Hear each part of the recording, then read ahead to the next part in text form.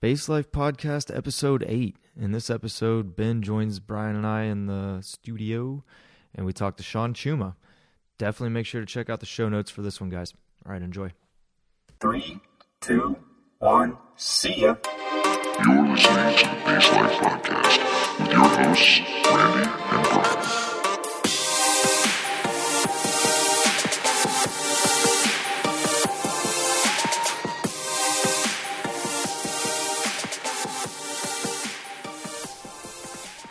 All right. What's up, Ben? We are back in Germany in the studio. We have Ben and Brian and myself, Randy. And we're going to talk to Sean Chuma here in a little bit, professional bass jumper. But first things first, Ben, how you been? Good, man. Good holiday season. Yeah. You guys? Yeah, I about feel like I the haven't same. seen you guys in forever. Feels like it's been forever. It has been a while. Long enough for you to grow that thing on your lip. This only took a week, man. Yeah. And maybe we Well, should Jen add made me leave it. considering this is great for podcasting because there's no audio or No one can see video, it, right? but they can hear it. Wow. That's the sound, ladies. That's a I feel like it's out of regs. right. A caterpillar It's just way past scraped the- across the mic. The mouth. Yeah. I don't grow facial hair that's within regs. Clearly. Yeah, me either. Yeah, man. It's good. Yeah. Went home, saw my dad retire. Yeah, how was that? That's cool. 42 years on an ambulance, He's anxiety ridden and has peripheral neuropathy from it. But other than that, it was a really good retirement. Yeah. Taco truck outside. So my brother's got him rubbing that CBD oil on his feet now. So Oh, nice. things are looking up. Nice. Yeah, it's funny how after major career changes like that, so many people try weed for the first time. Yeah, it was pretty funny. He's like, our entire childhood, it was if you do weed, you smoke weed, you're a loser. Yeah. And then he's telling me, he's like, yeah, Andrew got me these edibles the other night. So I took some, and I didn't really notice a change. And then I had like 5 left over the next night, so I ate all those. And he's like, I'm watching this movie, and all of a sudden I realize I have no idea what's going on in the movie anymore. And I don't know how long I've been watching TV for. And he's like, of course, being a paramedic, the first thing that comes to mind, he's like, I'm having a stroke. So he's like, I get up and I'm looking at my face in the mirror. Is it droopy? I can't tell. Yeah. It's so funny though. I'm just like, I had a guy I used to skydive with in San Diego. His brother was in police academy, and our buddy had just gotten out of the military and had a bunch of mushrooms in chocolate, just the caps in the freezer. Uh-oh. And his brother came home from police academy late one night. Was like, I'm starving. There's nothing in the house. Ooh, piece of candy. He eats a whole bunch of mushrooms. Starts Ooh. tripping balls. So he calls his supervisor like, something's happening to me. Oh, no. Yeah, I bet that'd be like being in like a bad dream or something, Like all of a sudden, like, I don't know, like you're seeing things and... I mean, I imagine it can be bad enough even when you know what you've done. But if you're just sitting there and all of a sudden, like, spiders start coming out of your skin. Yeah, it's one thing if you expect that to happen or things to happen. It's another thing when it's like, surprise. Yeah. Oh. I would have been like, man, this chocolate tastes like shit. Tastes like rotten mushrooms. Yeah. What about you guys? Good holiday? Yeah, we did a little paragliding over the weekend. Mm-hmm. I was in London for a minute, saw some family, and T's been here, so that's been awesome. I spent a week in Spain jumping out of airplanes. Yeah.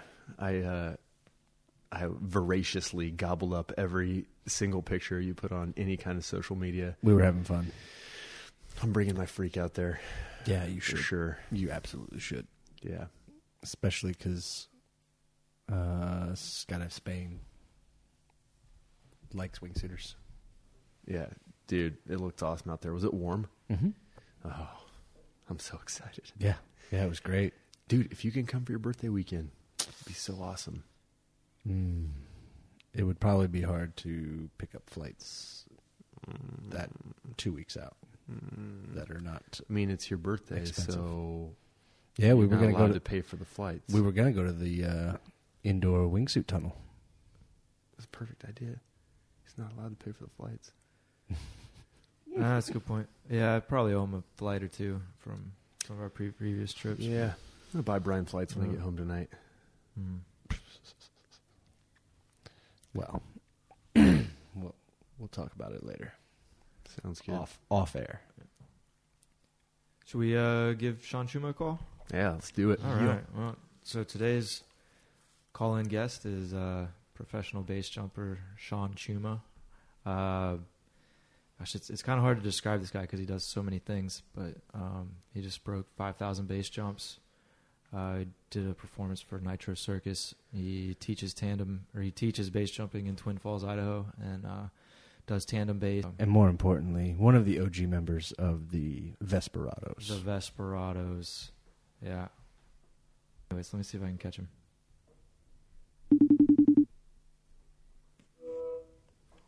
Shit. Chuma. John, what's going on?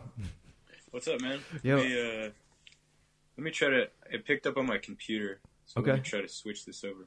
Yeah, or I didn't actually mean to video call you, so we can try again if you want, or Yeah, we can try just- again. Let me all go right. take a leak real quick too. All So, right. Give Yeah. me Well, 1 minute and then call Not me it. again. all right. Call you in a minute. Not editing that out. Yeah, that's staying in. Definitely not editing that out. How does professional base jumper Sean Chuma take a leak? With his dick. 1 minute at a time. Just like everyone else. Except for his dick is 4 feet long. Alleged. All right. Should I try Sean again? Yeah. Hey, it's Randy. Can you hear me? That Chi- should work. Chicky yeah. Chum What's Chuma. up, Sean? Yeah. What's up, guys? You got Ben, Brian, and myself all in our studio, quote unquote. Yo, what up, also, cuh? also known as my apartment. Sweet, I'm in my studio too. Nice. How you been? I've been good. Yeah, congrats on 5,000 base jumps, bro. That's amazing. Yeah, thank you. Yeah. Sean, what's up, dude? I haven't talked to you in forever. Who is it? It's Ben. Hey, Ben. Oh, wait. Oh, dude. Ben.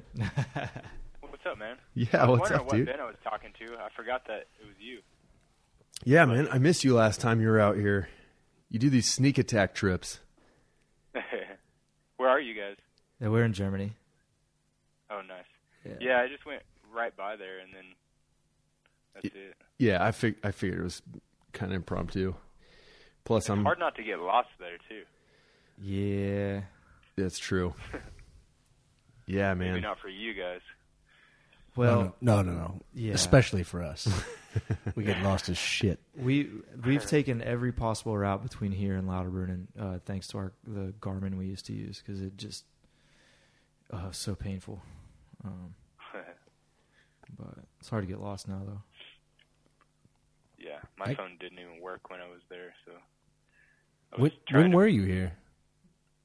Well, the last time I remember going through Stuttgart was that time I called Ben. It was like when was it? No, it was like 2 Novembers ago, so not this past one, but the one before. Holy smokes. I would have been back in Hawaii then. I thought it was And then we October. were- It was October, wasn't it? Well, we were out in Europe. Yeah, it was it could have been late October or early November. Yeah. And then me and my girlfriend went back out to Europe on this last November. And Yeah. then we didn't go through Germany. Yeah, you guys were like in Venice and some other Italy spots, and right? everything, right? No, we didn't go to Venice. We just went to Florence. Florence. And, That's right. yeah, Florence, and where else did we go? We went to, we went to Rome. That place wasn't as fun as Florence. Yeah. And then we ended up there at that wingsuit wind tunnel. Ooh. What'd you think of that? I thought it was pretty cool. I mean, I can definitely see the value in it. Yeah. Yarno and what's her name? I forgot her name. They're super good in that thing. Yeah, he just did like 6 hours, a set a record. If I'm not Oh, mistaken. he did 6 hours in a day or something? Yeah. No, one straight. one consecutive flight. He did a Guinness Book of World Records attempt last night or the Yeah. night before. where, he ended up doing 6.5 hours straight. How do you do that, dude? You just get like one of those big curly straws and have somebody like nectar Red Bull into your mouth like a hummingbird or something? He had a camelback. He had a bladder of water because it was like super hot in the tunnel, and he was sweating like crazy. Yeah, I bet, so man. he stopped at 6.5 hours or whatever it was. Because he had a seizure. Because he was out of water, and he stopped before he went into any kind of craziness. That is impressive, man. Yeah. Yeah, that'd be tough. Yeah, 6.5 hours. I did. Let's see, 25 minutes one day, and then maybe another 25 minutes or so the next day, and it was hurt, man. Like it was hurting bad. Yeah, 25 minutes. That's like eight skydives, give or take. You know, that's pretty legit. Yeah, my shoulders. Yeah. It felt like my arms were about to just rip off. I can't imagine 6 hours. Were you able to fly pretty easily untethered in there immediately, or were you tethered? No, it wasn't easy at all. Really? Like at first, you got these big tethers in there at first. Are we recording this yet? Yeah, it's recorded. Okay, good. So you got these big, like, I don't know, training wheel tether things that you get on first. It's more like a harness, like 2 ropes coming down from the side. And then after you pass that, that part's really hard because anytime you turn or go too low, you can feel those things yanking on you. Mm-hmm. So it doesn't really feel too good having those on. But once you get those off, then he kind of just flies you like a kite with like one small tether that's more like an umbilical cord. And that one feels more like you're flying. And so, and then once you get off of that thing, I ran into the walls. I body slammed myself a couple times. And just because you start flying, the first couple minutes you're good, but then, you got to get back up there again. You take little breaks, like 2-minute flights, and you start getting tired and making mistakes, and then you kind of get hard on yourself and make more mistakes, and eventually I wiped out a couple times. But yeah. So I think it's good to do like short, like less than about 10 to 15 minutes max each little, each time you go out in there. Yeah. So you don't end up as a bug splat against the back wall? Yeah. I felt like that a lot. There's a net back there, and you just get blown against it, and you kind of get stuck. Right. Just learning how to move around in there is pretty tough. Yeah, I smashed into the wall in like a regular wind tunnel. Let alone, I can't imagine what I would do in a wingsuit wind tunnel. Oh, I know it hurts, man. But I can see the value in it. What I was saying, I can see how it could help you, and I guess it kind of feels like, if you were to fly through a little hole in a rock or something like that, it's like doing that for the whole time. Oh wow, yeah, that's a good point. And so you're trying to do these, transitions to your back, which I suck at flying on my back, but I got to work on that in there. And, if you do that inside of a hole, then you're going to get better if you do it. So yeah, for sure. Aim small, miss small. Yeah. Yeah, that's cool, man. Yeah.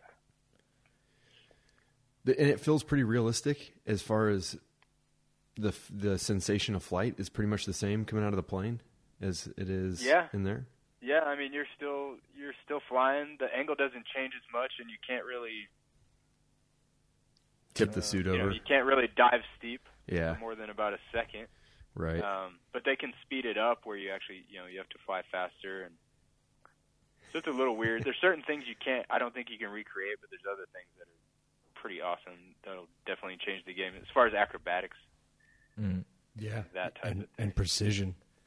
Yeah, super precision. Well, and like when you see the wingsuit videos with like dynamic flight and whatnot, they look so smooth. Like when you're in the sky because of that frame of reference. But when you change the frame of reference to like the wind tunnel, and you just see how jerky some movements can be when the relativity changes. And so it has to help jumpers get better ultimately. Yeah, it definitely changed things. Well, dude, I guess we could start asking Sean about himself. Yeah. It's the Sean Chuma podcast. Yeah, so tell us, real recently you did a jump in, was it South Africa with Nitro Circus? did, yeah, back in, so it was a busy couple months. I went to Bridge Day and did a bunch of tandems out there, and Jordan Kilgore helped me this year and the last few years with that. Nice. And then right from there, I had to have my girlfriend fly everything home, all my rigs, and I had 6 rigs with me. Oh, wow. So she took all that stuff home, and I went straight from Fayetteville, West Virginia Yeah, that's where it. was I? Charlotte, yeah. So I flew from Charlotte, West Okay. Virginia to Charleston. Yeah, Yeah. that's the one. Named after some British guy or something. Like that. Okay, so that place, and then I flew to Johannesburg, and then to Durban, straight from there. And then the next day, we started prepping for that show, which was in Durban at the Moses Mabhida Stadium. And so I got to do. I've actually jumped there before several years ago.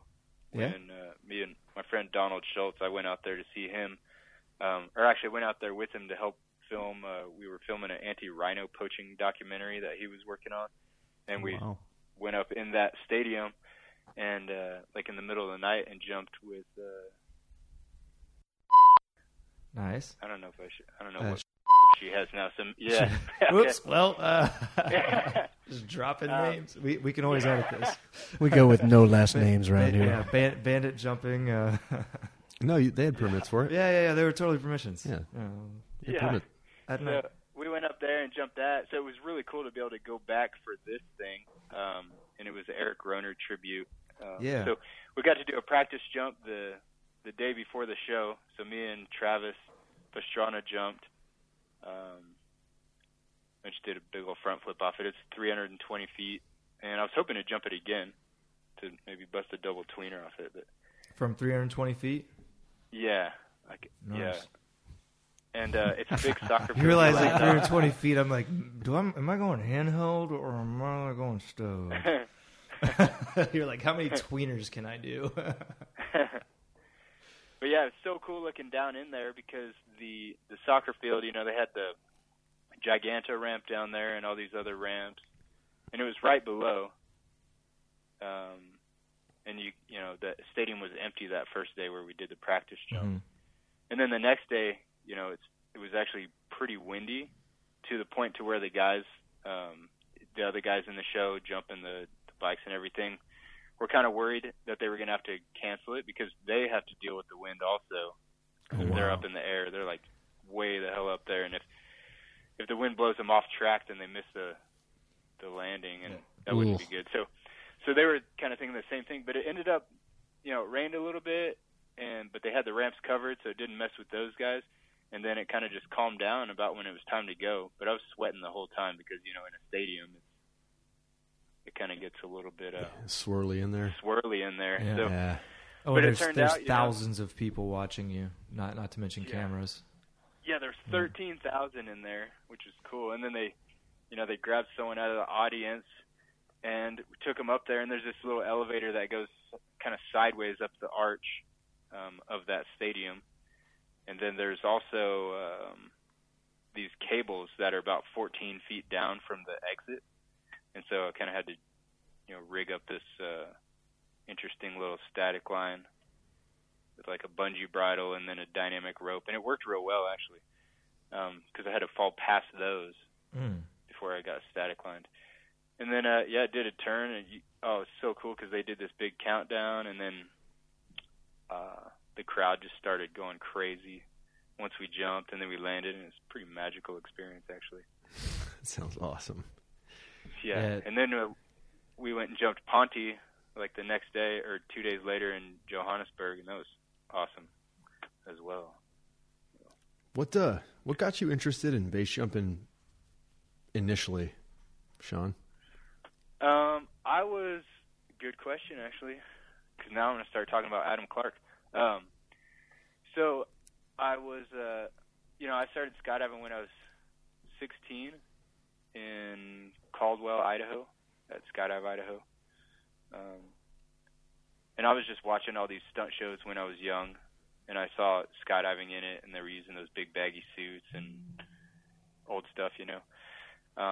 And then, so I skydived. I had 700 skydives. I was skydiving at Skydive San Diego, and Adam Clark had just learned how to jump, and I was ground crewing for him for this jump down there. And I don't know, we just talked about it a lot. He's like, dude, you got to get a rig. So I ended up buying a rig, and then that's when I had that accident where I smashed my face. Yeah, I remember. Yeah, I actually had to miss the course that I was going to do with Bagster Gillespie.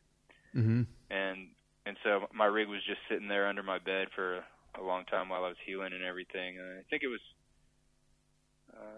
I'm not sure how many months later, because I had to heal up and everything. My shoulder was jacked up.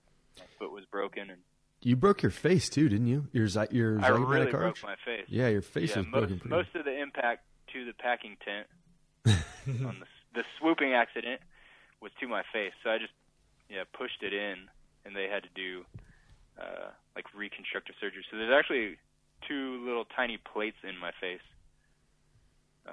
that kind of like that holds it together. Yeah, but you brought that entire tent to the ground, so I'd say you won. Just that one part. Yeah, screw that tent. I don't remember anything besides I remember kind of waking up for a second because Wyatt Drews ran over and he's talking to me, and he saw that everybody else thought I was dead because I guess it was like a loud, like a train wreck. Because you imagine the top of that tent is this tight canvas, so it's like a drum, the whole thing. Yeah. So it probably sounded like a train wreck. And I remember Wyatt coming over and making sure I was okay, and I guess I spit a tooth or two into someone's hand. Oh. And it's just kind of vague memories, though. But he told me to imagine as if I was already healed, and so that's what I did, and actually ended up healing really fast. Nice. But yeah, that's a pretty crazy story. But anyways, sorry, I was getting into how I started base jumping. But yeah, I was skydiving down there, and then Adam Clark kind of like pushed me along, told me the moves to make as far as getting a rig, and then missed that first class. Went to this next one with 2 other guys, and it was cold and rainy the whole time. We got 6 jumps, came up here to Twin Falls, and it was on from there. So I just jumped a bunch, and then finally, the job that I had down in San Diego, doing nightclub promotions, passing out flyers, just putting them on cars and stuff. So I was doing that one night, kind of like a couple months after I started base jumping. Yeah, and, I remember this. Yeah, so the security guard runs after me in a parking garage, and he starts, he's yelling at me, and his eyes were huge. He was pissed because I was in there the night before, so, I can't leave that part out. And he told me not to come back, so now he's extra pissed. And he's running after me, and we're on the top floor, the 6th floor. I'm running towards the stairwell, and I'm throwing these flyers out trying to make like an oil slick so that he slips. And but it didn't work because he just chased me into the stairwell, and I get 1 floor down, and he pulled out his nightstick. Oh shit! And he threw it at me and hit me in the head, like right on the top of my head, and it just split open. And I was wearing a beanie, which probably helped a little bit, but that beanie soaked up the blood, and it was dripping down my face, like running down my face within about 3 seconds. And I thought about picking up the club, but I decided I'd probably at that more point, trouble. That it's funny. The base lawyer in me is like, "What he did? What, a security guard?" Yeah. Like I'm not actually a lawyer, I know. but. And he was actually an armed security guard too, and he was crazy, man. He was like really crazy, and at least he didn't pull that out. But yeah, so I just ran down the street, and people are screaming because there's blood all over my face. I drove home, and then I just kind of cleaned myself up a little bit and went to sleep. And then Ben, wasn't it you and Bonnie that I I remember because you came and looked at my head. Dude, right? I still, to this day, feel like a dick for not just stapling that. Because I remember thinking, God, that is a big gash. Like, I don't want to close it wrong, and then you have a bunch of scar tissue that doesn't grow hair anymore. And then you went to urgent care, right? And they were just like, fuck it, and just stapled it up with a staple gun. Yeah, we went to Coronado. Yeah, I was like, I could have done that. Damn it. But I appreciate you thinking about me because I'm glad I can grow hair on my head in a big strip. Yeah. And, To be fair, Ben has operated on some of our friends since then. So. I learned my lesson. Man, yeah. I started cutting everyone's heads open. Right. I would let you. I would have let you. Yeah, looking back on it, I'm like, dude, I had a staple gun. I could have just I could have done the same thing, and probably wouldn't have cost you like $150. But oh well, hindsight. Oh, yeah. Well, but yeah, so that was pretty interesting. But yeah, after that, let's see. After that happened, I decided to go to Twin Falls and just live there because I wanted to jump all the time and do flips and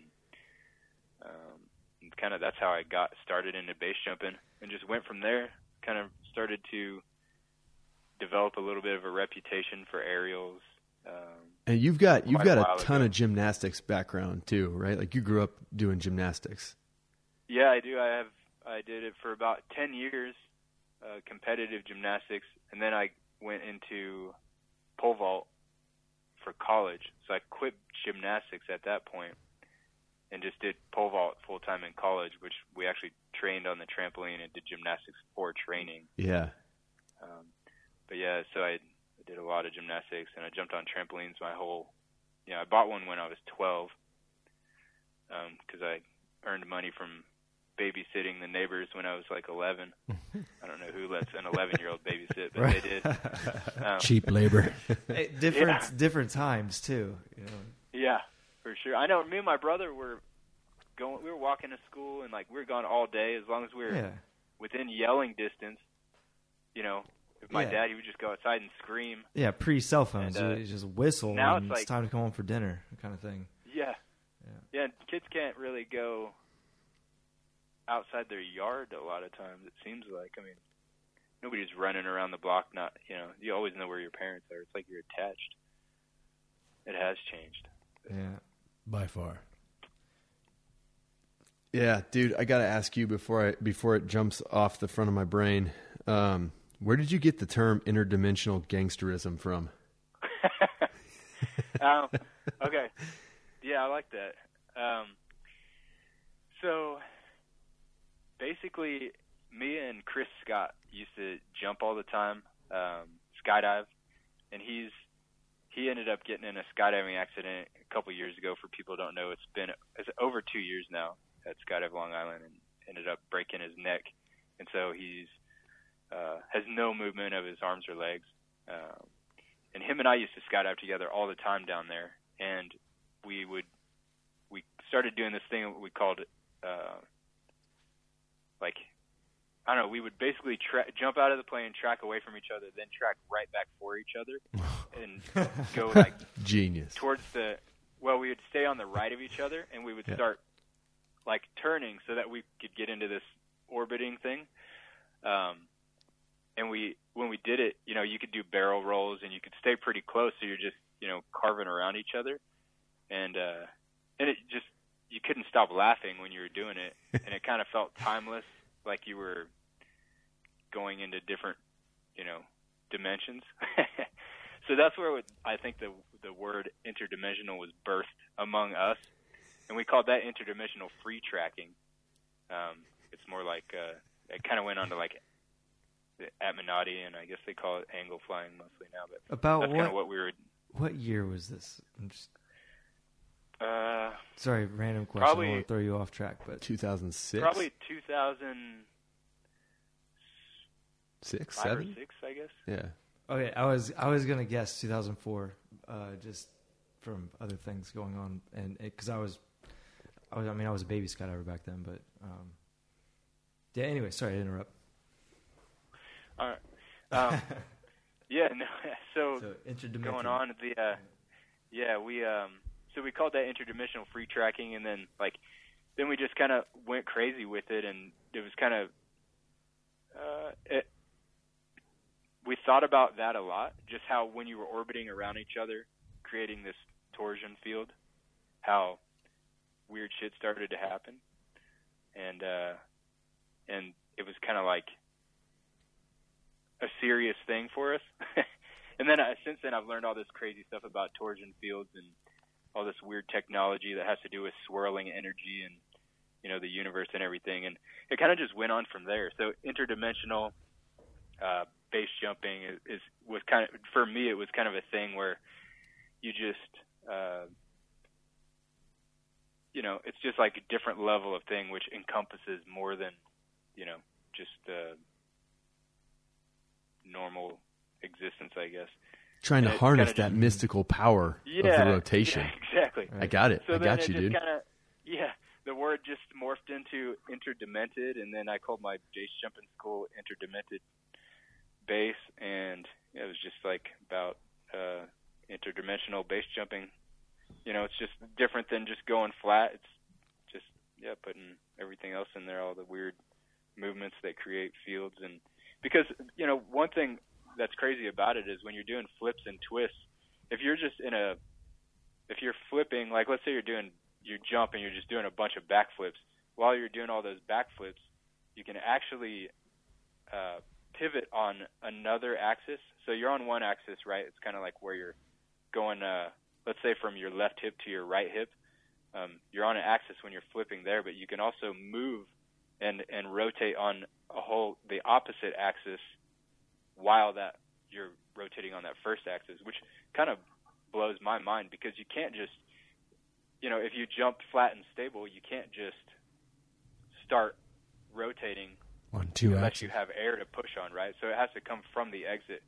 But if you're flipping already, then you can, which I always thought that was pretty fascinating. And that's kind of like how my mind thinks. Kind of all goes back to that interdimensional type stuff. Rad. Yeah, well, yeah. At least for myself, I know my big move is like a gainer. So you know, like woo.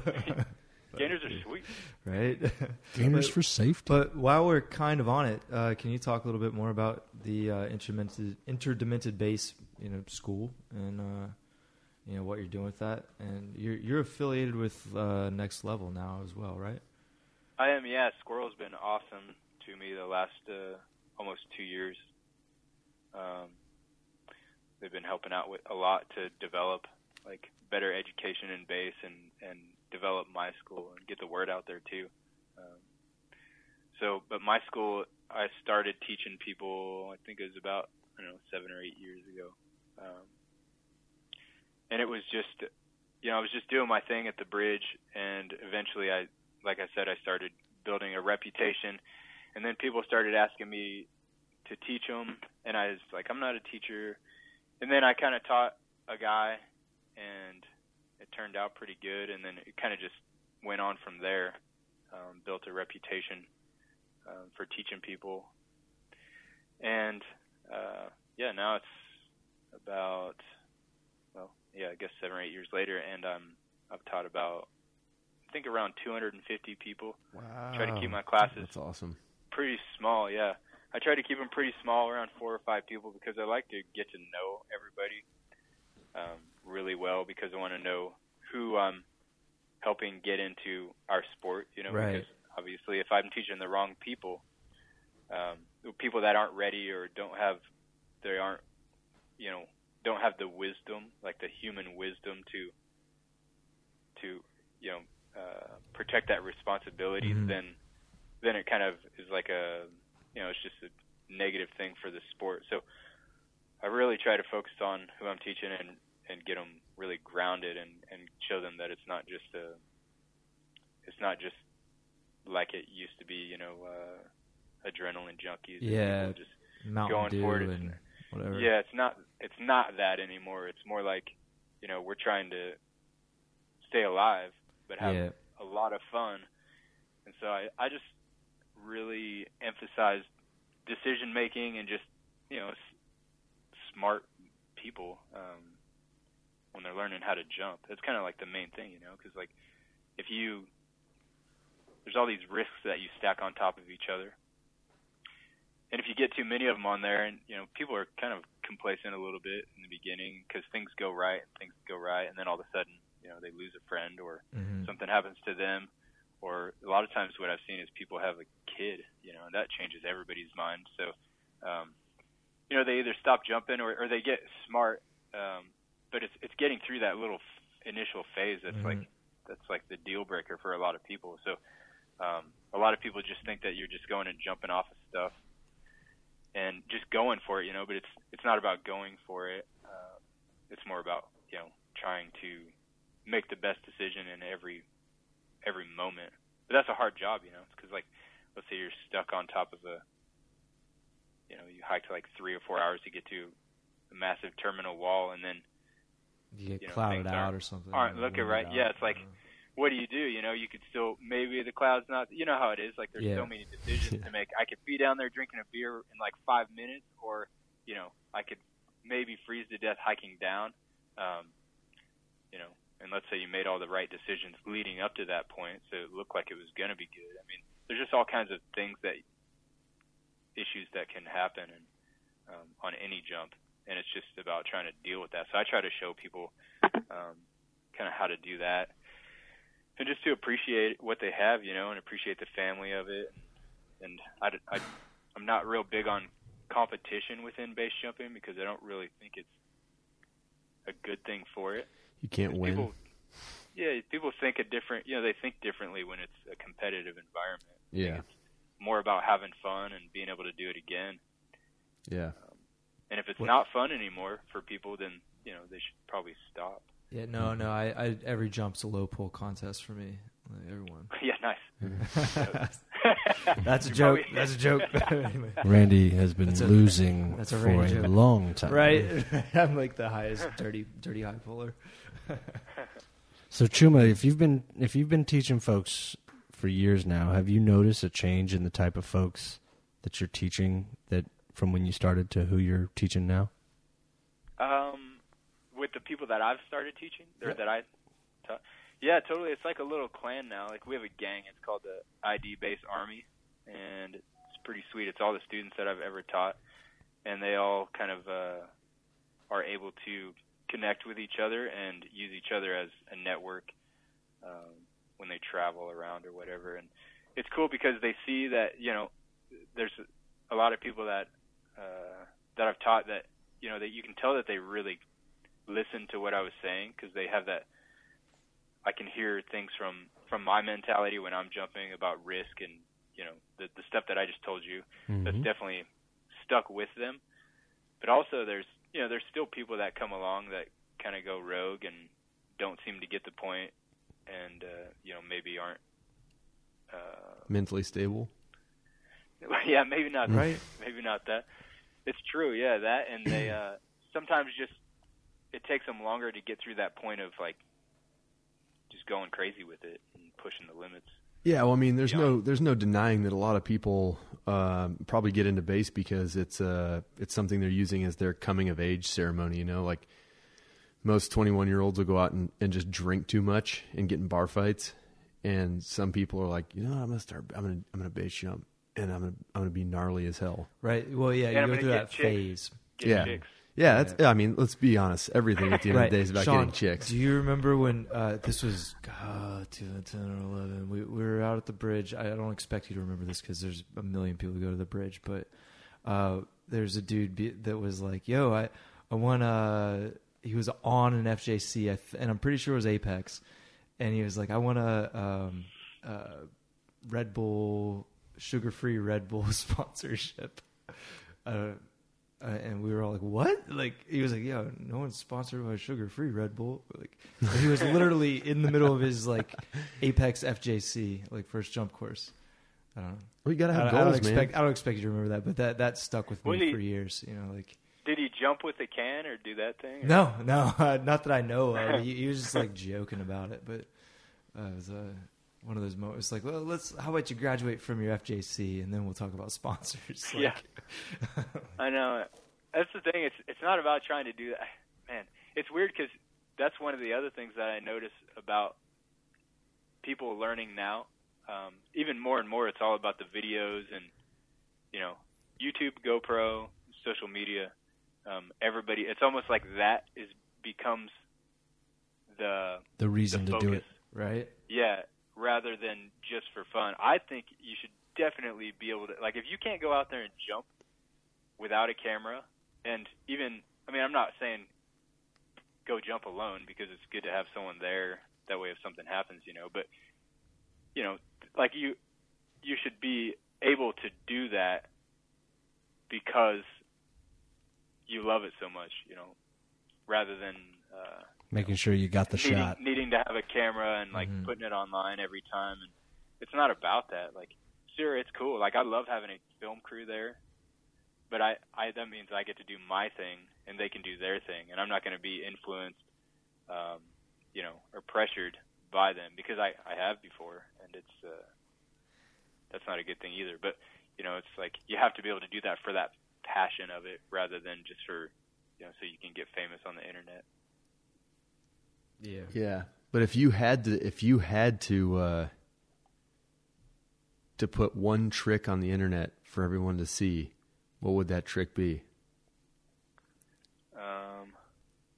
Well, I probably have put it on, because I still do. I like to share my stuff. But let's see. What is your favorite trick? And Probably, I'm talking about base jumping. I've got to guess. Can I guess? Does it? Sorry. Yeah, say the guess. I want to hear it. I guess that it's like a quadruple game over or something like that. Game over of some sort. Game over. I'm going to guess it's something where his arms are free to not be holding a parachute, so he can mess with that second axis. Yeah. That triple misty flip. Yeah, there are some fantasy tricks in there. That's funny. Like role playing tricks? No. Okay, so one of my so fuzzy animals one time. What's the big deal? Sorry. So there was I think I put it on somewhere, maybe on Instagram. But I just where I was hanging off the bridge and was swinging, and then I let go on the back swing, do a front flip with a half twist, and then a back flip, full twist, another back flip, full twist, and then a back flip. So it's like 2.5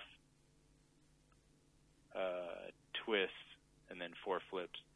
I guess something like that. But not a game over. Not a game over. Yep. Wrong. I do jump differently at the bridge than I do on higher things. Like, if I get to a place that's like let's say the KL Tower or the New River Gorge Bridge, I've got a little bit of extra time, so I can actually belly out at the bottom if needed. So something I do different when I'm at those kind of things. I'm just saying this because I was thinking of it. But at the bridge, I got to time everything and think about every flip. But at higher things like that, it turns more into this freestyle type aerials jumping, where I pretty much just think about the first flip, and then depending on which way I'm rotating, I can add twists in there and end up facing whichever way I want to. That's definitely one of my favorite ways to jump. Having enough time to just go freeform and... Yeah, just freestyle. Because Nice. It's cool, to think of that stuff on the way rather than rehearsing it. Because I'm more of like a guy that I just would rather go with the flow with everything, rather than try to decide everything like in the beginning. Just because, stuff happens anyways. So you got to be ready to adapt, and you can just turn it into something, Yeah, I know. Like I've watched you jump at all 3 of those places, and if I see you on the platform or wherever near the exit point, like I generally have a tendency to like hold back so that I can see whatever it is you're about to do, because I know it's going to be entertaining at the very least, and lots of flippy doos thanks. usually. Thanks, man. Yeah. Sometimes it's funny because sometimes people will ask, they'll be like, do a flip or do something cool, and a lot of times I just end up going flat and stable when I do that. Well, actually, and that might be a gift. It's like for someone to say, "Yeah, I saw Sean Chuma go flat and stable." I can't say that. So that's funny. Usually I try to scream a little bit if I'm going flat and stable. It's more fun that way. So tell us about the growing club I'll use the club instead of gang maybe, but Vesperados. Oh, Brian and I have been fortunate enough to experience the Vesperados we were in Greece this year all together. But Vesperados has grown significantly, like clubs all over the world. Yeah, it's spreading throughout the world. It's definitely a gang, and what it is it's kind of like a scooter gang, and I'm pretty sure it all started in Greece with like it was about I think 4 years ago or so, and we were riding scooters around, and it was Jimmy and Marta and Hank and Bun Bun. I think Hank ended up making a vest or something so that he could ride around on his scooter with a vest. And then he may have made a couple other people a vest or something. But we kind of started taking it seriously because, you know, you go to this event and it's, you know, I mean, it's easy to focus just on the jumping because you got the beautiful water down there and everything. But then I think the best part about that whole trip is riding scooters around because you get to go all around the island and just like live like a lazy lifestyle, you know, just going from one place to another. And so it just kept getting more and more serious every year. And then I know I ended up getting a scooter and I love riding it. And me and my girlfriend Brenton go ride everywhere. And now when we go places, like different countries or whatever, we try to rent a scooter. Like we did in Italy. We rented one in Rome, but that was pretty tough because they've got all those cameras. That's probably more dangerous than base jumping, frankly. Yeah, that was really sketchy, actually. Like, it actually wasn't that fun because I was too worried about getting tickets or whatever. But I also got one in Malaysia this past year because Captain Aziz helped me find one, and that was really fun. Yeah, so me and Tom Grayson both got them in Cebu, and we were just cruising around there, going across these boats. There's these scooter ferries that take just scooters. Like you pay, it was about 30 cents is what it was equal to, and you just get on this ferry and go across this big river, and then you're in this place where it's just a bunch of trees and whatever they farm over there. I think it's like palm oil or something. Mm-hmm. But they so you're way back in there and see some pretty interesting stuff. But at the same time, if the scooter were to break down, you'd be screwed. But that's why there was two of us. But yeah, we rode around all over there, and then riding around in KL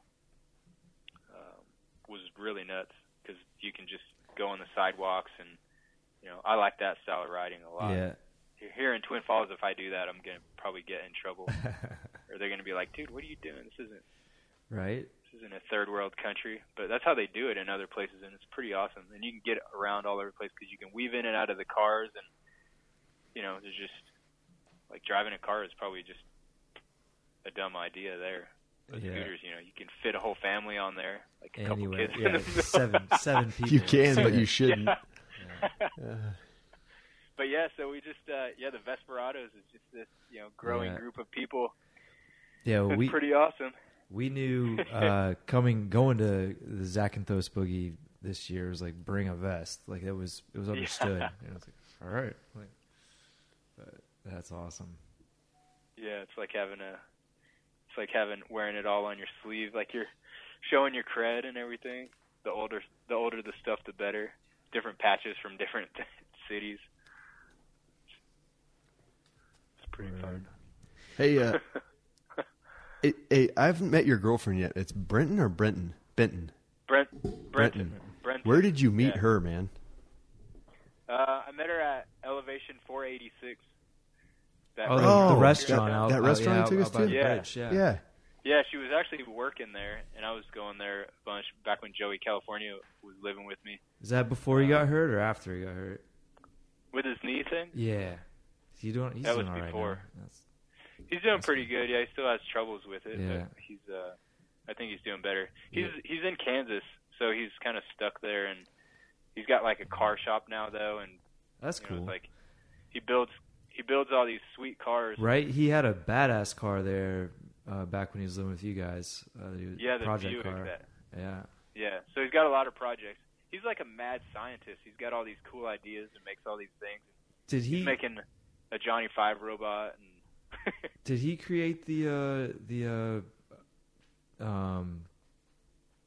shit trapdoor? The trapdoor. I was gonna say the plank, but I was like that wasn't the right word. The trapdoor was his, right? Yeah. So the story behind that is I was like, me and Miles were always talking for a while about like stuff to do at the Perrine Bridge Festival back when we used to have that, and I was like, man, it'd be cool to have a dunk tank, where people could throw a ball, and instead of having water, you just have the river below, so you'd be sitting you'd basically have the dunk tank without the tank, and you just fall into a base jump. And then I told Joey about that after a couple of years because we never had a dunk tank, and you probably can't throw balls out on the bridge anyways. But so he's like, man, well, we could try to make like a trap door. And they started putting these boards together and got like a latch from a fence or something. And the first time I was like, I'm not sitting on that thing because it was just a gate latch. And then he made it where it's pretty strong now. But yeah, that thing's pretty cool. He's got so many good ideas though. Too many. It's hard for him to focus on one. Back to Brenton, man. What do you guys? I just have to ask you this. I remember last time you were out here, I went to grab everyone coffees, and you were just like, "Nah, coffee black for me." I'm really curious what you guys eat. How old are you now, Sean? You're like a year older than me. 36. 2 years. So you're 2 years older than me. You're in way better shape than me. No, I'm actually 38. Are you 38? Yeah, I just always say 36 because it's the age I got stuck at. Dude, nice. Well, then in that case, bravo. Like every time I see a picture of you two on Facebook or something, I'm like, what are those two eating? Like you're both clearly eating the same people, thing, right? You just look like makes me look better, but yeah. So I've always been real health conscious with what I eat, and it's actually changed my life. I was eating normal stuff. I used to love cheese and bread, and then my friend, this guy Ron, he owns this company called AmRap. It's like a supplement. Yeah, and they make supplements. He was a high school friend of mine. Makes really good stuff. So he's telling me, he said he didn't eat bread or cheese or much sugar anymore. Paleo-ish. And he's like, yeah, totally. And he says, it was after I hurt my knee, so I'm trying to heal up fast. And I'm, I don't know, I was pretty sleepy and depressed a lot of my early life, and just didn't feel like my energy level was where it should be. So he told me about this thing. It was like the Whole30 diet. Have you guys heard of that? Yeah, the Whole30. So yeah. I looked this up, and it's kind of like this thing where you just go super baseline on your diet for 30 days, and you don't eat. There's a lot of stuff you don't eat. Like you can't have beer. There's no coffee. It's like really basic. So what that does is it kind of sets you at this baseline where then you can, kind of gets a lot of toxins out of your body and acts as a cleanse. And then you can slowly introduce other things in. And the whole point is to reduce inflammation in your body mostly. And then, if you one by one introduce new things into your diet, you're more aware of how they make you feel. So now you start eating as a way to feel good, and it's rewarding when you feel good rather than just being rewarded by the taste of it. Right. So it kind of changes the way you eat. And so that's kind of where it all started. And then she used to love pizza and all that stuff too. And anyways, my girlfriend Brenton is an awesome cook, and she makes all this good like paleo type stuff. With not, it's mostly natural, like whole foods. And we can both tell a difference on, how we feel, and a lot of it's just mental too, like instead of feeling my body feeling tired, because I'm jumping and training like all the time, and I don't want to feel tired. So, yeah, let's get it. I mean, and then there's the most important factor is looking like a shaved ape, just looking like you got in a sword fight with a samurai, man, just all shredded up. Yeah. No, I remember talking to you last time you were out here. and you had done, I think you did like 12 jumps off Brevant in a day. Am I off on that? I don't know if I did that many. That sounds maybe like. I'm pretty sure you did, because I told like 50 people afterwards. I was It's like, true now. I ran into Chuma today. We were talking at the at the Kabu house afterwards, and I think it was just that one day. You're like, yeah, man, I got a good. I'm 90% sure at this point. If you don't remember it that way, then I'm probably wrong. But yeah, I can't verify that. I don't think I did that many. I think that's kind of a. I remember you told me a number though that was what seemed like pretty staggering to me. I was going and packing real fast and getting right back on. I think I did as many as I could do almost, and then the weather kind of would come in, but yeah. Yeah, but I remember we were talking at the house, and it was, and you just seemed like, yeah, I did this today, and I just remember thinking to myself, I'm like, if I just packed that many times today, no jumps, I'd be falling asleep on the counter right now because I'd be so tired. And I don't know, man. Same as you. I'm getting more and more interested in diet, so I'm always asking people what they're doing because, it is interesting to me that you use that during a period of recovery and that it worked really well for you. And I think there's value in that, especially, as a snippet on here, because there's plenty of people that hopefully will listen to this at some point and benefit when they're eventually, or, hopefully not, but possibly have their own injury someday, big or small, they can use that kind of stuff, be holistic about it. You can't go eating. Sugar doesn't help you heal, and a lot of other things don't either, but, like the natural things that grow definitely help you rebuild. And I'm like picking I said, up what you're putting down. I try to, work at the most optimal level that I can, just because the more energy I have, the better I feel. And because I look at some people and they just seem like they're just like dragging ass. They're always like amped up, and they're like, how are you doing that? I can't do that. I have to, try to make moves to make sure I'm feeling good, because I want my body to work perfectly, and not be, I just don't want any pains or anything, so that I can do what I want to do. And then especially my mind too, and just a nice balance between the two. I want to feel sharp so I can make the right decisions at any moment that I need to. And then, you're just happier when you kind of see the universe in a deeper level rather than, always being focused on work or something like that. So you have more energy when you focus on the right things, When you say people that are always up, are you talking about Miles? Miles has a lot of energy. More energy than, like. I've seen him tired before, though. He just. There's a point in which he gets. Say it much. He's definitely got a lot. Everyone else is I've only met that guy briefly, like 3 times, but it just exudes out of him so at such a frequency that you're like, you start getting jacked up. Like, yeah, this is awesome. I'm just happy to be here. Yeah, it's contagious. Everybody knows it. He's got that contagious energy. Yeah. That good hype man. Get fired up. He's all about getting fired up. Yeah. Dude, I wrote a couple of questions down earlier today that I was just sitting around kind of thinking about what to ask you. And I was going to see if I could just ask you a couple like rapid fire real quick. Okay. They're totally random. I already asked you the favorite trick. What's one thing that no one knows about you?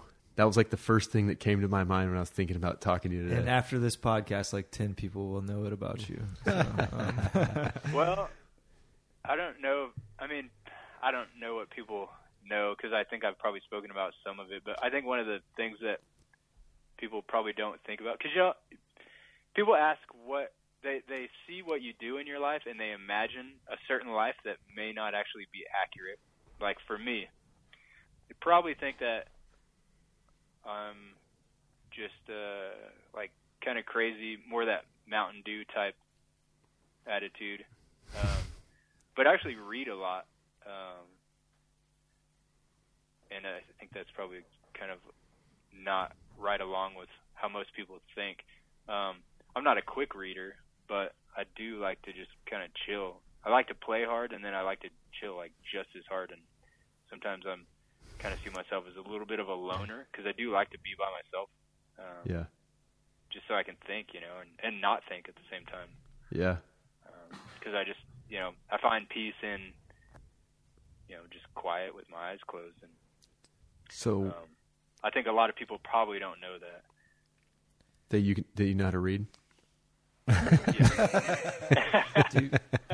I'm a pretty spiritual person too, and I don't think many people know that. Do you meditate, Sean?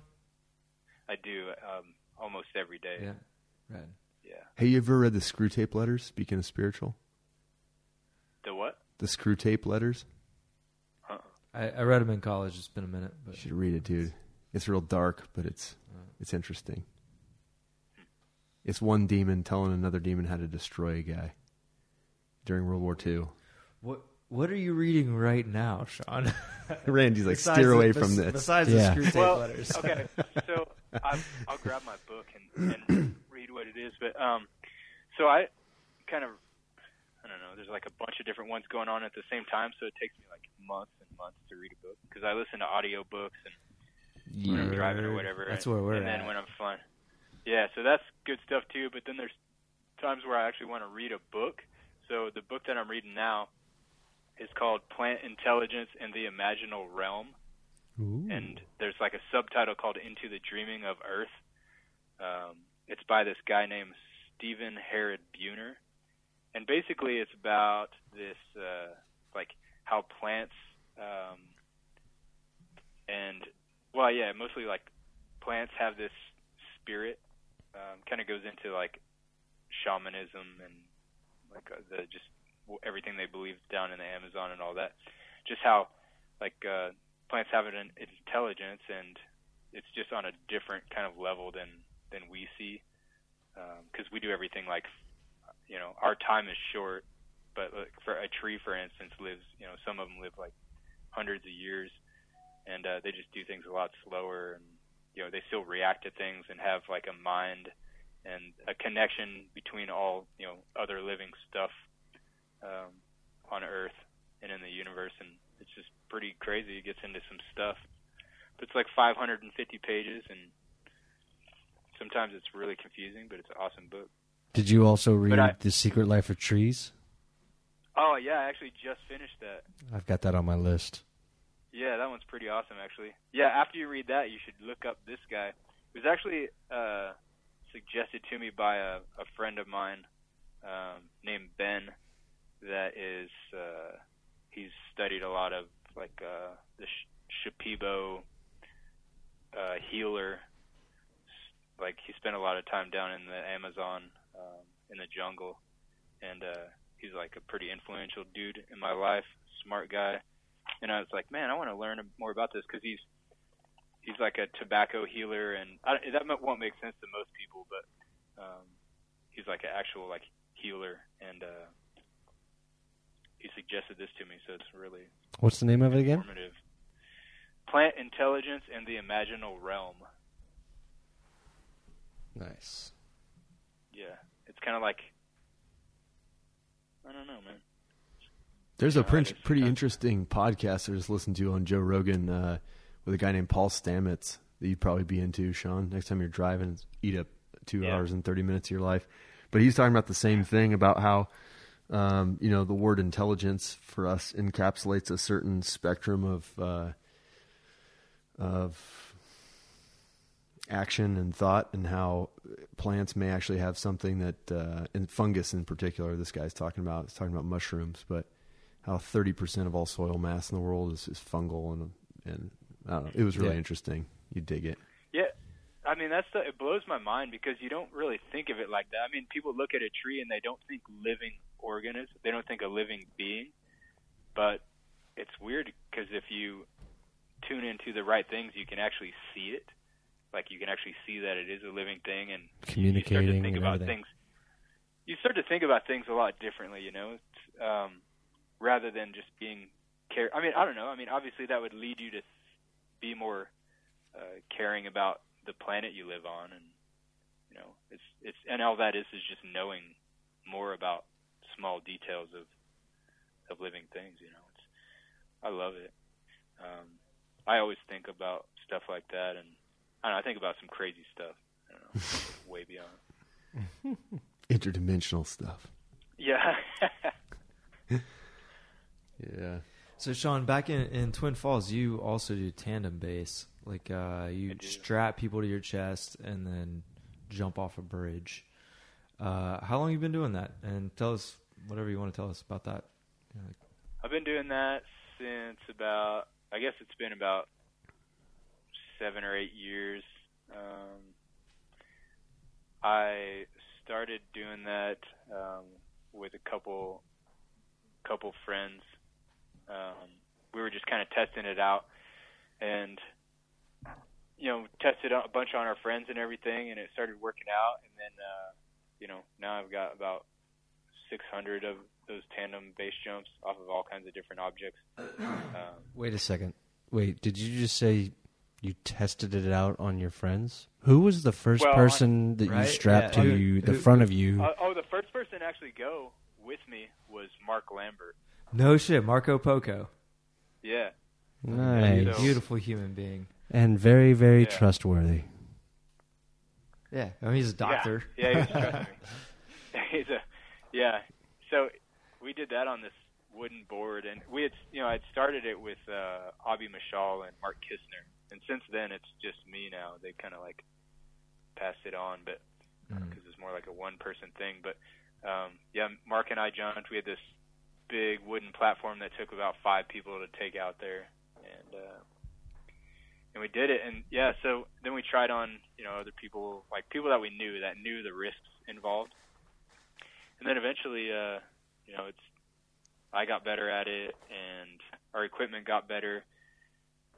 And I started taking, you know, just normal customers on it, and then that was the birth of the commercial tandem base. And it's pretty cool. You know, my whole idea along the way was to be able to share the sport, because you can see that people are quick to make their decisions about what they think about it. As far as about base jumping, they oftentimes, you know, like we said, it's just for crazy people. Those guys are nuts. It's like how people used to think that snowboarders were. You know, those guys are like missiles going down the hill. It's like, and now, you know, so I wanted to be able to show someone without them having to do all the training that we do. That way, they could see how awesome it is, and then it would, in turn, it would help the sport, because it's obvious once you do it. You're like, holy shit, you know, that's pretty cool. So I got to share it with a lot of people, and some of them have been some pretty special jumps. I mean, they've all been special, but like I've taken a quadriplegic man, Pete Bonzer. My friend Marlena, she's from Australia. She's got cerebral palsy. Jumped her off of the KL Tower. She's coming out here this summer to Twin to come jump with me. Oh, very nice.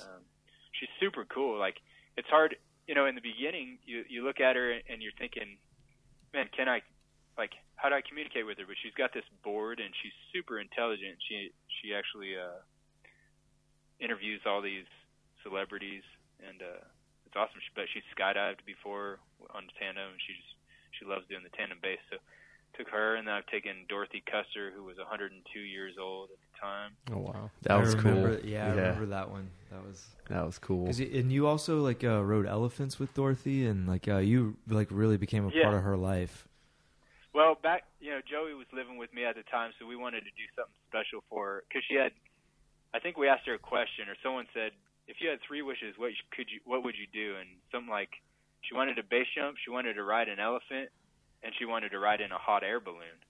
So we did the base jump, and then a week later, Joey just happened to meet this dude from the Shriner Circus at the Outback Steakhouse. Wow. We hit it right next to the bridge. Yeah, and so is this older dude, I forget his name now, but he was super cool. And we said, man, Joey talked to him and said, you know, we've got this lady, Dorothy Custer. He knew who she was. And he let us come ride the elephant at the circus a week later after the jump. And then for her 103rd birthday, we took her to Park City, Utah, and got a hot air balloon and took her up, and we all jumped out. She stayed in there playing the harmonica while we jumped. That's Couldn't so really see rad. us. Yeah, super cool. Just to see someone that was living it up, and she used to talk about how she used to climb trees, and you know, it was always all about climbing up the highest haystacks and stuff like that. And I was like, man, that's cool. It's kind of like how we were, and she was just living it up, you know. It's super cool. And for someone to talk about things like how credit cards have changed society, you know, she was very aware of what was going on, and she's like, yeah, we used to only spend money that we had, and now, you know, people have these credit cards and they get this debt and they act like a bunch of slaves. Like, geez, you're turned on. Right. Because just to see that much time go by, obviously you'd pick up on different patterns and all that. But yeah, so I've done some special jumps, doing the tandem base jumps. I've jumped in Greece, Malaysia, a different bridge. Yeah, I do have tandem. I've jumped in tennis. I've got all the letters. Nice. On it. You got tandem base. Dude, yeah. And yeah, it's just pretty fun to share the sport, and I hope to, you know, keep on doing it, and I hope it kind of stays. I mean, there's a lot of interest now in other people that actually want to do it. And sometimes I get bothered a little bit about it because I don't want to see it go off in a weird direction. Because the whole point, like I said, is for the good of our sport, and I just don't want people to have bad experiences or, you know, anything bad to happen, because then it could, you know, be not so good. Yeah.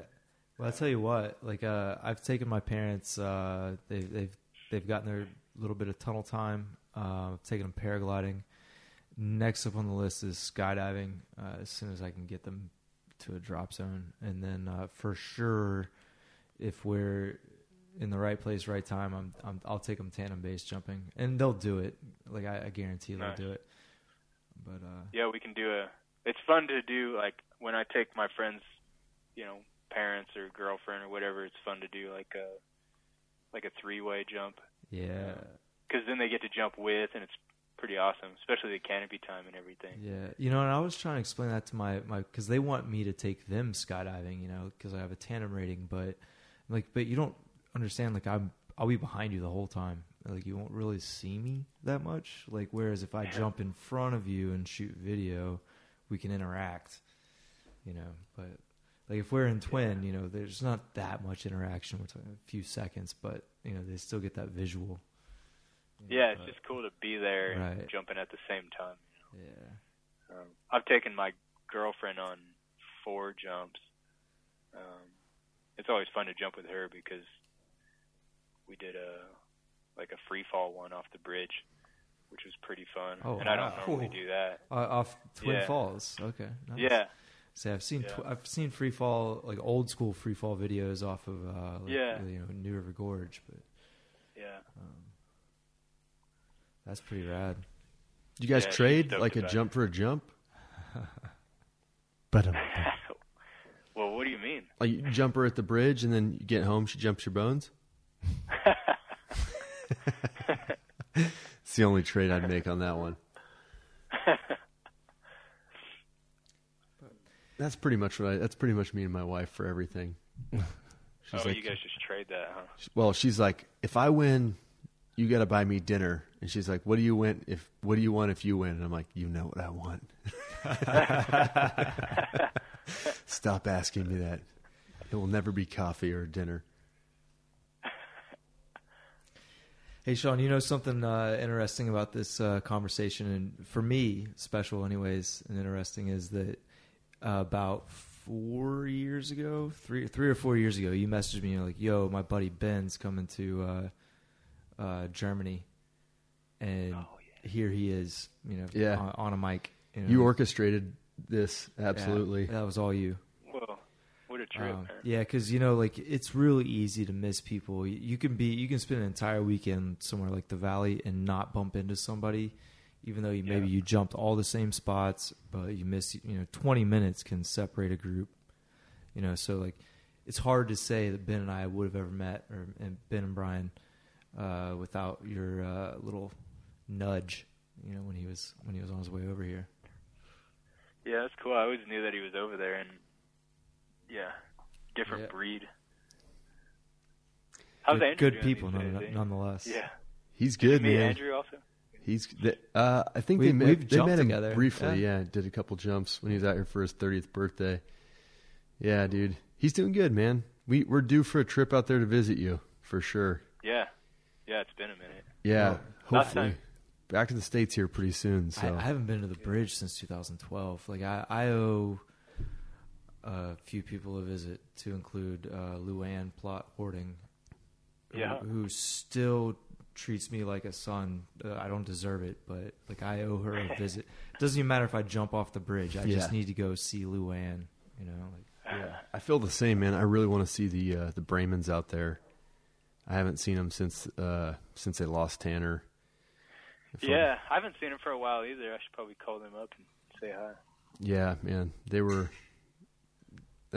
I'll never forget sleeping under the bridge in November with Andrew, and we had gotten a bunch of tacos and gotten just blasted. And I was trying my damnedest with my poor circulation in my hands to get this tent set up.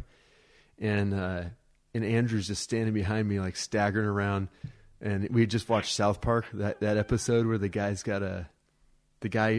dude goes undercover as a prostitute for all the college kids. Have you seen that one? I don't think so. Well, he's like reciting this one line over and over again from that episode. He's just going, "You worked it real good, Daddy. You worked it." I'm like, "Help me set this tent up, dude. I'm freezing." And I just remember he had like nachos Bel Grande all over the front of him. He's just a shit show. And finally we get this tent set up. And I remember I have a video clip somewhere from a really old point and shoot camera. You can't see anything. I meant to take a picture, but I have it on video. And it's me just going, "Shit, why won't it take a picture?" And you just hear Andrew going, "Yeah, you worked it real good, Daddy." Like inside the tent. And the next day we get in contact with Sherry and Dennis. And Sherry just gave us a little chewing. She's like, "Am I hearing this right? That you guys slept underneath the bridge last night? Why didn't you call me?" You know, and I was like, "Well, we got in a little late. You know, we didn't want to barge in and impose." And she's just like, "Never do that again. I've got 5 open rooms in my house. I got an empty nest. You guys call me. I don't care what time it is." I'm like, man, these people are so sweet. Just totally salt of the earth people, but. Yeah. Good times out there. Good times out there in Twin. Due for some more of them for sure. Yeah, and it's great to have guys like you that like live there, that are like the ambassadors for the sport, but B, protect one of the most beautiful objects we have in the States, and one of the only legal objects we have. So the only, isn't it? Is there anything else legal year round? Well, you can go to Moab and jump all that stuff, but yeah. And even that is hit and miss depending on where you land, but Twin is legit year round. Yeah, it's a pretty special place. There's a lot of stuff that goes on kind of behind the scenes that jumpers, not from here don't quite know about. Yeah. As far as like some of the fundraisers that, some jumpers do, and then how we clean up the canyon all the time and stuff like that. And all that we're trying to do there is just to help the community realize that we do, we care about the bridge and we love it, and we want to be able to keep jumping it. So it's just about us giving back to them and let them know that we actually appreciate it. And yeah, you guys acknowledge that it's a privilege, Yeah, because it's pretty special to be able to jump here, and it's a cool town because it's kind of laid back, and I mean, I love it. It's definitely a slower pace than when I used to live in San Diego. Yeah, and I think that's commensurate with most base jumpers. I mean, the regardless of what language you speak or where you live, like the base culture is pretty similar because we have the same thing going on in in the valley. We raise money for Air Glacier and some of the others, SBA. So it's it's all about giving back and taking care of the nature and the community. Yeah, for sure. Awesome. Hey, real quick before I go, so the ID base packing steak. Oh, nice. Yeah. Got me detained at an airport. But I had enough, because I routinely check in way too early. I had time to adjust, but still got it, still love it. When I need it, I just want to be like, I've been detained at airports so many times, it's not even funny. Never for anything like legit bad, but that was a funny one where like I actually knew the head EOD tech at that airport from a previous gig, and I called him and I was like, "Yo, I'm being stopped because it's packing steak," and they we had enough time to sort it out, but it was an awkward moment, but I still have it and I still love it. Okay, they gave it back. I had time to like pull my luggage. He had to keister it, but whatever. So it was you had it. It was in my carry-on on accident. I didn't realize it was still. Oh, well, damn. Yeah, no kidding, right? No kidding, getting your first detained. mistake. It was like still in my tools or whatever, and like I threw the tools in with my rig that I was carrying on, and blah blah blah. Long story short, the thing that looks like a brass knuckles with a spike on the end. Naturally, that got me, and that was that was post. I mean, still shouldn't be on an airplane with that. Yeah, I had a handgun in there too. I got a box cutter if you want to take that next time. Yeah. Don't sharpen your toothbrush. Well, I can't concealed carry on an airplane. Air marshals do it. Yeah. Right? Yeah, those guys they see that steak and they're like, what is this shit? Yeah. And you're like, so sometimes like you can carry on like a notice because they have to think it's one thing, and if they suspect it, then what you have to do some explaining. But there's like you can always make a little notice, and because it's got the wrenches on it. Yeah, for sure. It's actually a tool. You're like, no, 100%. It's a tool for packing a parachute. I mean, but yeah, it just happens to look super badass. Yeah, and questionable, when you're getting on an aircraft. So I've got a dozen reasons to be pissed at the TSA, but that packing steak not one of them. But still, it was a funny moment. But I still have my packing steak. Good. Is there anything you want to plug or hit before we get off here, Sean? Well, I guess if anybody is been skydiving for a little while and you're ready to take that step into base jumping and you think you can be something beneficial to the base community, you can call me up and I do base jumping classes. Or if you don't base jump and you just want to try it out, you can come do a tandem base jump. And other than that, I guess that's about it. Awesome, bro. We'll make sure to add like your Instagram and some other stuff into the show notes for this podcast, so people know how to find you and reach you. And thanks for taking an hour and 25 minutes out of your time to chat with us. I got a piggyback on that real quick. That was fun. Go for it. Sorry, I got to piggyback on that real quick. Sean taught me how to base jump back in 2009. I did not know this. He threw me off the bridge my first couple times. So it's all your fault, Sean. And if you're looking for somewhere to go to learn, I recommend him to people all the time. He's not just the only person in the world with 5,000 base jumps, the majority of those being like badass aerials that you can learn from. I mean, there are a handful of people with over $1,000. I mean, you probably count them on two hands. But you're also getting the Sean Chuma experience, which is basically having what my brother calls a base jumping unicorn around. Right. It's like being around. It's kind of like that Miles effect. It's like getting high. It's like a proximity high, basically. And you have the ID base army. You get calmed down. He says stuff like, it should work. And for some reason, although the content of what he said would make you nervous, the way he said it is just so calming and, right? You feel great. So I can say personally, how long have we known each other now? 12, 13 years? I don't know. Sean? It's a long time. It's been a while. 2005 I got back. I think it was about, 2005, 2006. So if you're listening to this and you want a place to learn how to base jump, go learn how to base jump from Sean. You get to hang out with an awesome dude, and you get the best instruction money can buy. So, yeah, that's my 2 cents. That's as good as any. Hell yeah. I learned It's something about ninja both of training you is here. what it is. Right? Yeah, I got my ninja training on the hills. We my first snowboarding experience was actually with Sean. But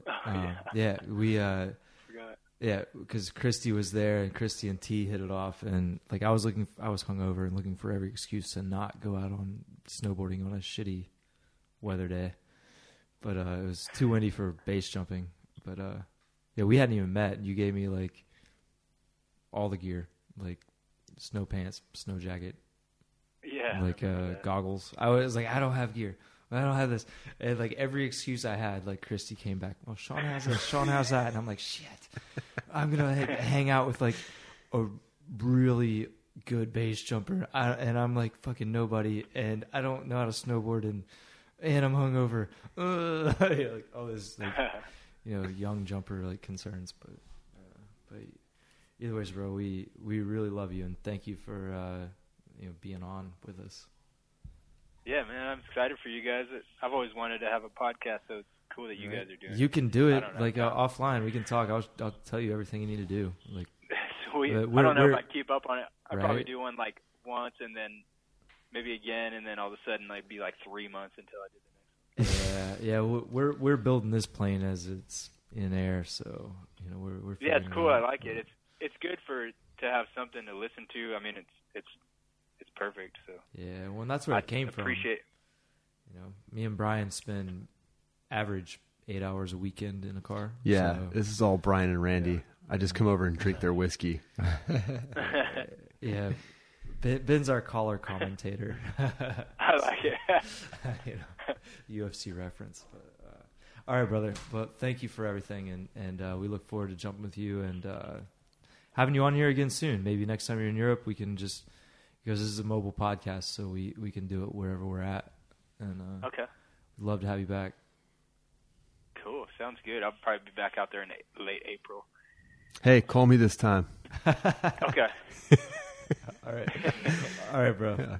Good talking to you, brother. All right, brother. See ya.